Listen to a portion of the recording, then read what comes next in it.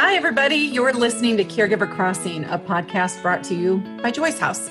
We are so happy that you're here. Caregiver Crossing is a podcast created just for you, the caregiver. I'm Tina McIntosh. I'm Terry Stacy, and we're here every week with experts that come to us from around the country, providing comfort and resources and joy to all of you, our caregivers. This podcast serves to really embrace family caregivers of today and also for the caregivers of tomorrow. So thanks for being here. We're going to jump right in. Tina, you do the introduction. Well, we have with us somebody who's been with us over the years, Terry, when we had the radio show for Caregiver Crossing, but it's his first time on the podcast. That is Dustin Ziegler. He is the Vice President of Community Programs for Secoa Aging and In-Home Solutions.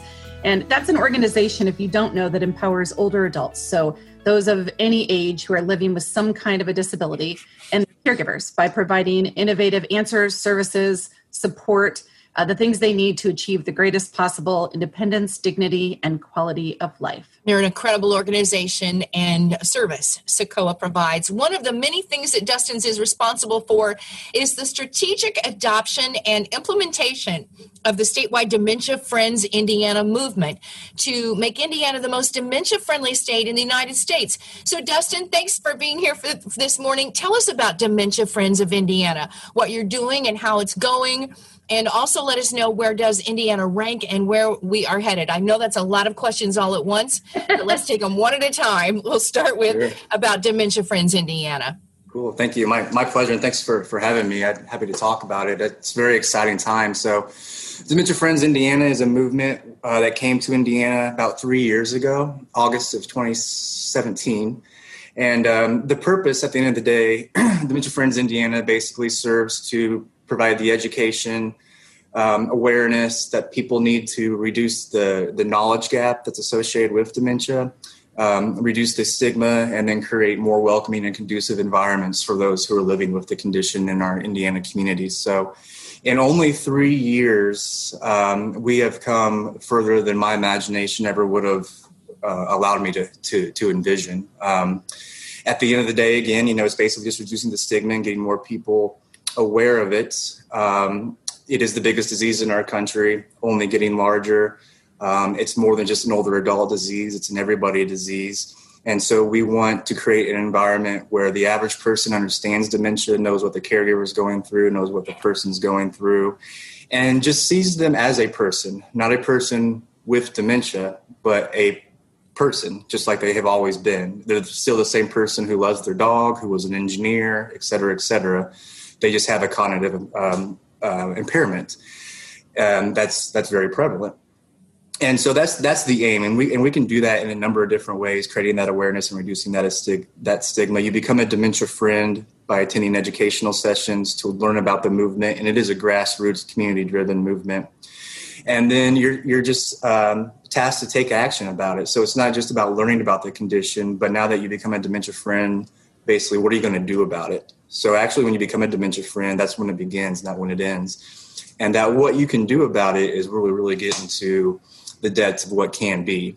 And so, for example, with the Dementia Friends Indiana movement, it can be just as simple as reaching out to your local communities, businesses, organizations to get them involved, to get them to take actions that make their environments more dementia friendly, whether it be a church or whatever.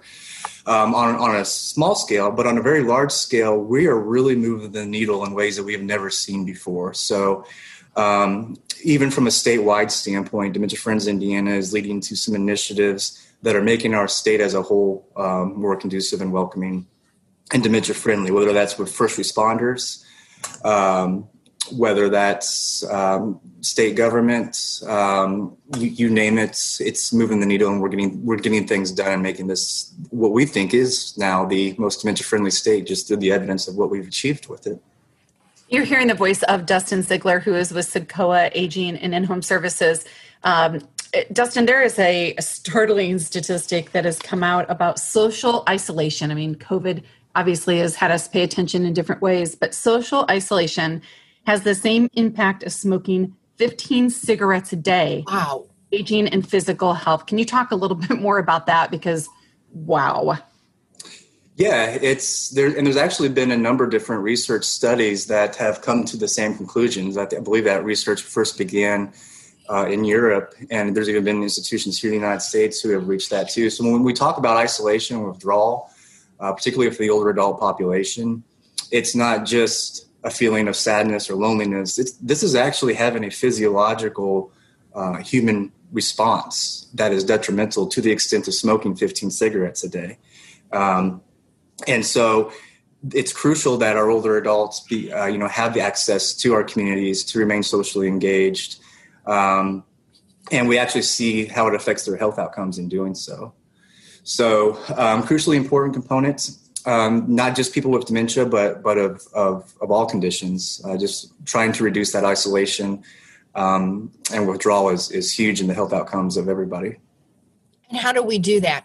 How do we, and caregivers, how do we reduce caregiver loneliness, especially right now during a pandemic? So there's no real silver bullet. I think there's a number of different avenues that we can take. It was already an issue before COVID. Now it's amplified. But I think there's some silver linings too when we talk about the capacity to use technology and to stay in touch virtually. And there's the adage that, not all older adults know technology or have the, resources, but we're kind of tired of that being the barrier too. We want to stop talking about all the reasons why it can't be and start focusing on what we can do to make a difference. So we are learning that people can learn technology quite quickly and quite well, and they thrive on it. And when we talk about that, it's not just maybe being able to have a FaceTime with your loved one out in California. It can, through technology, older adults can attend church now and be part of their congregation. They can be a part of all these different kind of components that allows them to remain engaged and within their communities, albeit not face-to-face and in person. But technology is just one component of it. I think us just talking about it is a huge factor in getting people aware of just how the severity of this issue with isolation and withdrawal, the impact it's having.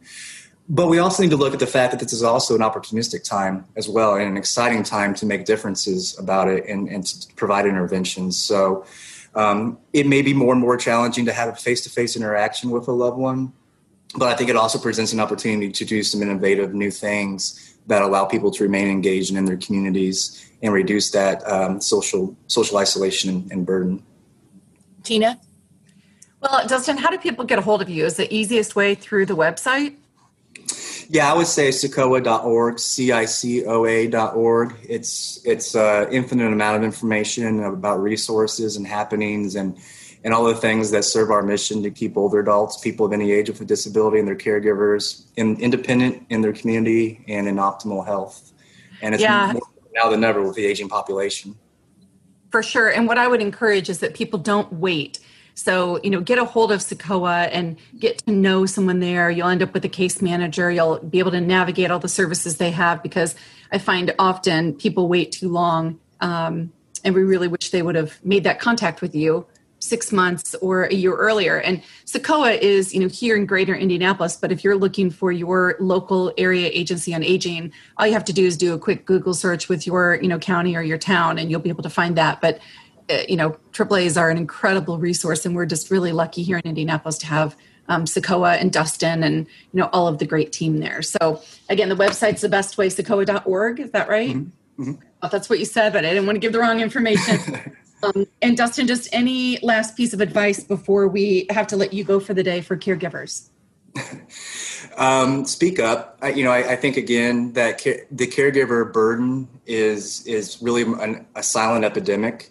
We're already seeing the numbers, and we're not just talking, when we talk about this too, it's not just an older adults thing. There's a whole millennial front happening here where millennials are reporting significant stress, financial burden, emotional distress from their caregiving responsibilities too. So it's one of those things that everybody's dealing with it. I don't know if everybody's talking about it or knows everybody else is dealing with it, but I think the sooner we do, the better we'll get at getting solutions that are innovative and impactful and optimize the health of this largest, most complex, most rapidly growing patient population and older adults that we have.